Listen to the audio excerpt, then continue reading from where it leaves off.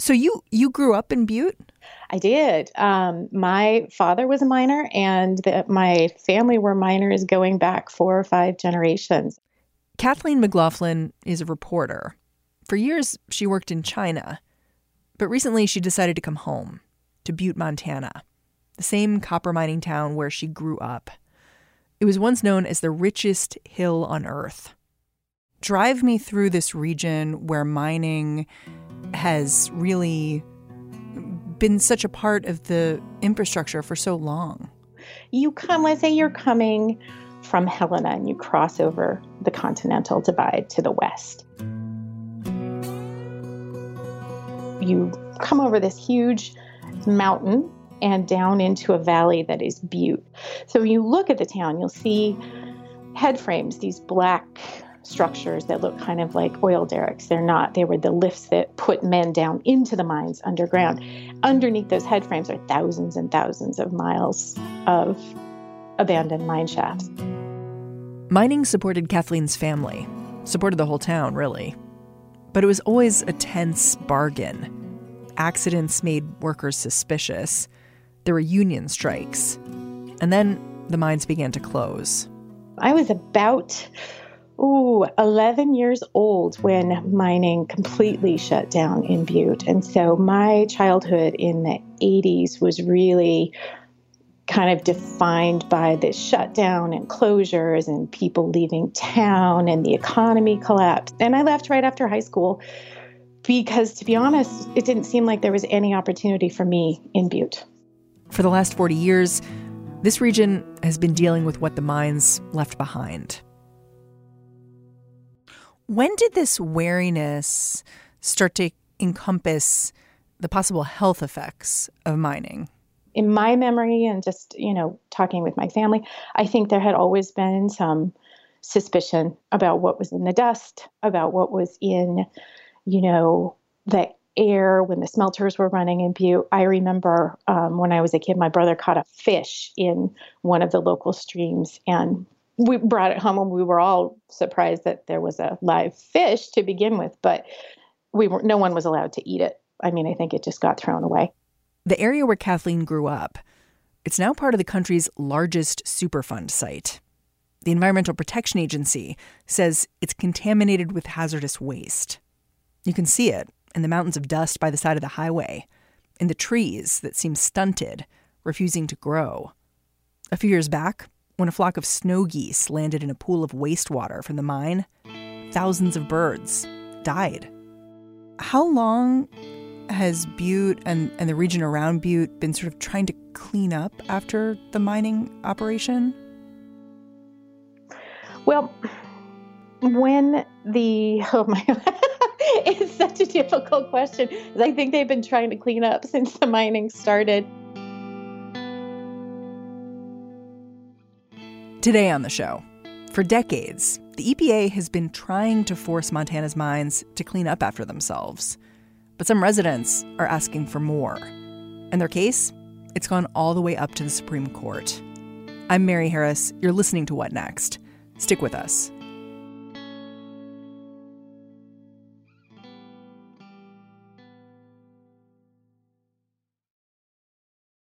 This episode is brought to you by Discover. When it comes to your finances, Discover wants you to know they are the credit card that is always there for you.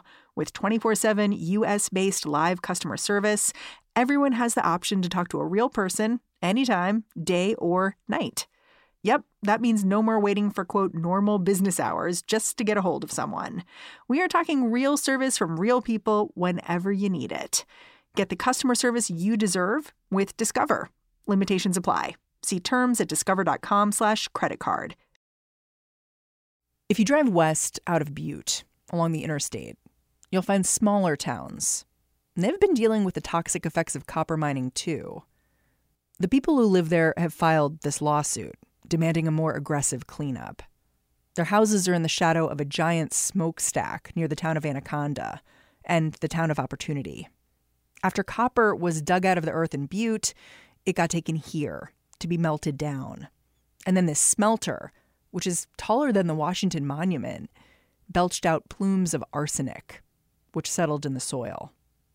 But back when these mines opened, nobody knew this would happen. They just knew the mine was massive and it had plenty of good jobs.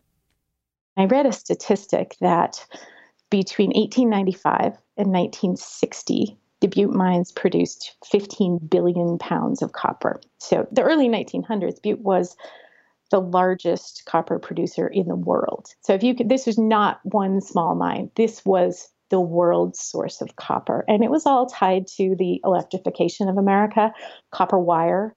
So Butte was producing this thing that was helping the rest of the country develop. And copper, it took over the region. There was mining in Butte and all these tunnels you're talking about underneath the town. And then a few miles away, a giant smelter opened. Right. So they planted this facility 30 miles away from Butte in a town that was called Anaconda after the company. Anaconda became part of the Butte mining operations, even though it's 30 miles away from Butte. So the towns were really linked. And it's kind of interesting, just growing up in Butte, the culture between Butte and Anaconda was very different. You had the Butte miners and the Anaconda smeltermen. And even though they're part of the same complex, it was kind of two different cultures. Anaconda was really proud of having the smelter, and Butte had the mines, which had the actual product and the actual money. When the closures happened, Anaconda was hit a lot harder than Butte, and the pollution was a big part of it. Butte has different pollution. Anaconda has arsenic and lead on the ground, and that we all know that those things are quite dangerous, whereas Butte's pollution is a little bit more opaque. We don't exactly know what it's doing to people, but you knew what the situation was in Anaconda. My understanding is that pretty early on, like within the first few decades of the mining operation opening, so like the turn of the century, farmers started to notice their livestock having trouble. That's right. I mean, it was clear within a few years that the smoke was not healthy. So Opportunity, this town that we're talking about, this little fraction of Anaconda called Opportunity, was actually deliberately built in the path of the smoke by the Anaconda Company to prove that it was safe. So there was this constant back and forth with ranchers and farmers in the valley and the company. People were saying that crops wouldn't grow, that livestock were getting sick, and the company was insisting, no, it's perfectly safe. We're going to build this little town here right in the plume just to prove that it's safe. And my understanding is that they actually wrote into the fine print of these agreements with people when they sold them land and opportunity that the company reserved the right to pollute the atmosphere. I mean, I think that they had an uneasy deal, the residents of this town. They knew that it might be dangerous. At the same time, it was a job that allowed them to make a good living. And just talking about this brotherhood or this bond that they formed was very strong. It seemed like as the years went on, Montanans began to see the pollution affecting their everyday life in various ways, and they wanted to address it. So what happened in 1970? So the state rewrote its constitution, and it's a very progressive document, and it's been kind of held up as a model of a progressive state constitution for other states. One of the key things that makes it so progressive is they wrote in a clause that gives Montanans a guarantee to a, quote, clean and healthful environment. Now, there isn't really a definition provided for what that means, because this is just the overall governing document. But my understanding is the hope was that Montanans could use this clause in the Constitution to protect themselves from the kinds of pollution that were building up in Anaconda and Butte from the mining operations. I was struck by how intentional it was. Like, I found a speech from a judge who was involved in writing the Constitution in 1970, rewriting it, I guess. And he said, I'm a fourth generation Anacondan. And he told a story about falling into the river and his watch stopped working. And he brought it to a watchmaker who said everything inside has dissolved. I shouldn't laugh, but it's the kind of story you hear if you spend a day in Butte or Anaconda and ask people that everyone has a story like that. I mean, everyone knew that things were bad. When did the federal government come in and say, listen, we really need to clean this region up? Well, I think Superfund sites were declared pretty soon in the 80s. The federal Superfund law gives the EPA the power to investigate and clean up places with hazardous materials. They can also hold companies accountable for the pollution they've caused. This series of sites was designated. There's sites in Butte, sites in Anaconda. There were sites all the way up to Missoula, 120 miles away down the Clark Fork River. So that all happened through the 80s. But because the Superfund program was so new, no one, I think, knew exactly what that was going to mean. And here we are decades later, and it's still a battle to try and figure out exactly what it means. Well, and you've written a little bit about the jockeying for which place gets cleaned up first. Mm-hmm. Because Missoula, this bigger town, which is, further down the river, it got cleaned up first. Yeah. So Missoula is wealthier. It's much larger. The headwaters of the river that flows into Missoula actually starts in Butte. And there was a dam outside of Missoula that had built up toxic sediment over a number of years. And there were concerns that the dam was going to burst and flood into Missoula with toxic waste. So pretty early on, when the Superfund program started, a group of very vocal Missoula residents who did know how to work the system, they lobbied for a cleanup. They got the dam removed. And initially, the sediment that had built up behind the dam was supposed to be placed right outside Missoula, but that changed. And they loaded this toxic sludge into rail cars and brought it 100 miles back upriver and dumped it outside of Opportunity. So these communities that were dealing with their own toxic waste and their own environmental challenges, all of a sudden they're also home to Missoula's toxic waste. Exactly. And it just became this symbolic fight between, the larger, much wealthier town and the smaller, poorer town that was constantly getting dumped on. And that really was a bruise to people in Anaconda and Opportunity that simply by virtue of Missoula being Missoula, they got this cleanup first. Because if you think about it, it's a little bit counterintuitive to clean up downriver first instead of cleaning up the headwaters first. Yeah. I mean, who made that decision? Was it an EPA decision? It was an EPA decision, but EPA decisions are driven by public pressure.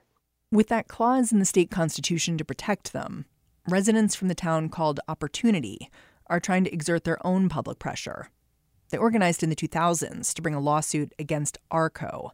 That's what everyone calls the big company that now owns the mining complex. ARCO and the EPA had agreed to bring the level of arsenic in the soil down. But residents of Opportunity, they want them to go further, 10 times further. That's the crux of this lawsuit. The residents in Opportunity want the levels restored to pre-contamination levels. And that's a little bit vague what exactly that might be, but it's maybe around 25 parts per million. So it's a tenth of what the EPA did. How did the EPA decide on that threshold of 250 parts per million? As far as I can tell, this is a minimum standard for human health. Minimum. Yeah, it's not necessarily the best standard. There are other Superfund sites in the country that have much lower levels in their remediation plans. So there isn't, for example, a set law about this is what you get when you get an arsenic remediation in your town. This is the level it doesn't exactly work that way. It's negotiated based on all kinds of factors like what it's going to cost, what the damage was like, what the land was like before. So the residents of Opportunity were really unhappy with this 250, especially because they know there are other communities in the country that have had their arsenic levels brought down much lower. Was it purely a compromise between the EPA and the company that was responsible for this pollution, or was the community involved in the decision-making at all? The community was involved. There were public meetings. There was public input. They don't believe their concerns were listened to. The people who filed this lawsuit, they don't believe that their concerns were heard. We should be super clear about exactly what happened. There are about 100 families. Is that right? Correct. Yes. And some of them have had some cleanup by the company and others haven't. And they basically decided to sue, and they ended up at the Montana Supreme Court. That's right. What happened in that case? The Montana Supreme Court said that they had the right to pursue further cleanup based on the state's constitutional protection or constitutional guarantee to a clean and healthful environment. And I think the plan was then to pursue a jury trial to figure out a settlement in all of this. I mean, if you look at the numbers, the estimated amount of further cleanup that they're asking for is not that huge. It's a maybe 20% of the money that ARCO has already spent on this site. It seems that what ARCO/BP is afraid of here is the precedent of allowing a group of citizens or acceding to a group of citizens' request to go beyond EPA mandated cleanup. That is the decision that's now before the U.S. Supreme Court, is the Montana Supreme Court's decision. Yeah, it sounds like pretty much immediately the company said no, and went directly to the Supreme Court, is my understanding. That's right. And that surprised everyone. That surprised the Opportunity residents, that surprised the lawyers for the Opportunity residents, that it didn't go through the system. It went straight from Montana Supreme Court to U.S. Supreme Court. And they were also surprised that the U.S. Supreme Court agreed to hear the case. So I think that it took everyone by surprise. The Supreme Court heard arguments for this case on Tuesday. For the reporters covering it, the general takeaway was the justices were leaning towards a ruling in favor of ARCO and the EPA. Some justices seemed skeptical of Opportunity's argument. Which is very interesting to me. You know, I mean, the residents of Opportunity kind of frame this as a states' rights issue, that the state can make a constitution that gives them greater protections than the EPA might. And which is a conservative argument. Yes, one would think. One would think. I mean, it sounds like the company and the court feel a little bit trapped to me, where they're making this argument that if we allow individual residents to surpass what the EPA has already agreed to with the company in terms of cleanup, there'll just be no end to these lawsuits, and we're going to see more and more of them. Right. Yeah, I mean, it's interesting. I have heard from the attorneys representing the Opportunity residents that this is not unusual for people to sue in conjunction with EPA cleanups, that these kind of lawsuits are not unheard of. I think part of this decision is going to determine how powerful the EPA is in these cases. And also, I think maybe the reason that ARCO is really intent on pursuing this and brought it straight to the Supreme Court is this case, the Opportunity case, is the tip of the iceberg in the Butte and Anaconda Superfund complex. And in the coming months, the EPA is going to unveil the cleanup plan for the larger Superfund sites. Now, I suspect they don't want legal challenges from every point in Butte and Anaconda because people are unhappy with the cleanup that's going to be done, because it's going to be a massive, massive undertaking that has taken decades to get to. So you're saying this is their first chance at sort of cleaning up the mess, and they're about to have to clean up a lot more mess. Correct. And so they want to have this on lock. Like, we are agreeing with EPA, this is all that we're doing, and we are done. It seems that way. I mean, and they've been in negotiations with EPA for a few decades about how to clean all this up. So, yeah, maybe they just want it over with. You know, you say that the health effects of all this pollution are really unknown.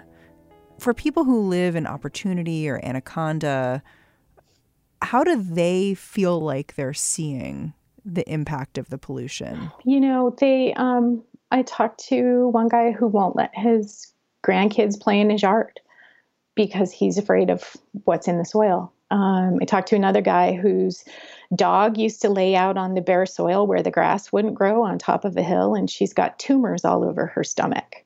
And he's 100% convinced that those are a result of laying in that dirt. They don't have kind of I guess you'd say, normal relationship with the place. If you see opportunity, it's gorgeous. I mean, the setting is just stunning. It's beautiful. You've got these snow-capped mountain peaks and this big open valley. It's really, really beautiful. It's the kind of place you would expect to see people outside playing in the outdoors all the time. And they do in the mountains, but the town itself, it doesn't have a normal relationship with its own yards, I guess, is the kicker. I was reading that the CDC is actually studying the communities in the Anaconda Valley. They're going to be releasing a report later this year about just how much lead and arsenic people are carrying around inside them. Yeah, there's been some disturbing studies. It's pretty disturbing to me that these studies weren't done 30 years ago, that someone didn't start. And I think this goes to the question of who has the power to get environmental justice. And Anaconda and Opportunity just haven't had that power. But it, to me, is pretty shocking that the health effects of all of this contamination have not been deeply studied. Really, it's kind of scary. Is there any chance that the Supreme Court here rules that the state shouldn't necessarily involve itself in this case, but that the EPA needs to do more? Maybe. I mean, I can't guess what they're going to rule, to be honest. What's interesting is the people of Opportunity and their lawyers have said that even if the court rules against them, they're going to find a different legal avenue to pursue. So I would say the fight isn't over, whatever happens. Kathleen, thank you so much for joining me. Thank you. It was great.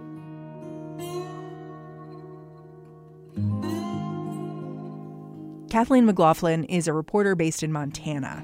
You can read her piece about this lawsuit in the Washington Post. And that's the show. What Next is produced by Mary Wilson, Jason DeLeon, Danielle Hewitt, and Mara Silvers. Tomorrow, you can check the feed for another episode of What Next TBD with Lizzie O'Leary. She's going to be talking about the rise of Larry Page and Sergey Brin, the founders of Google, and what it means now that they're stepping down from the company they created. I'm Mary Harris. Thanks for listening. I'll talk to you Monday.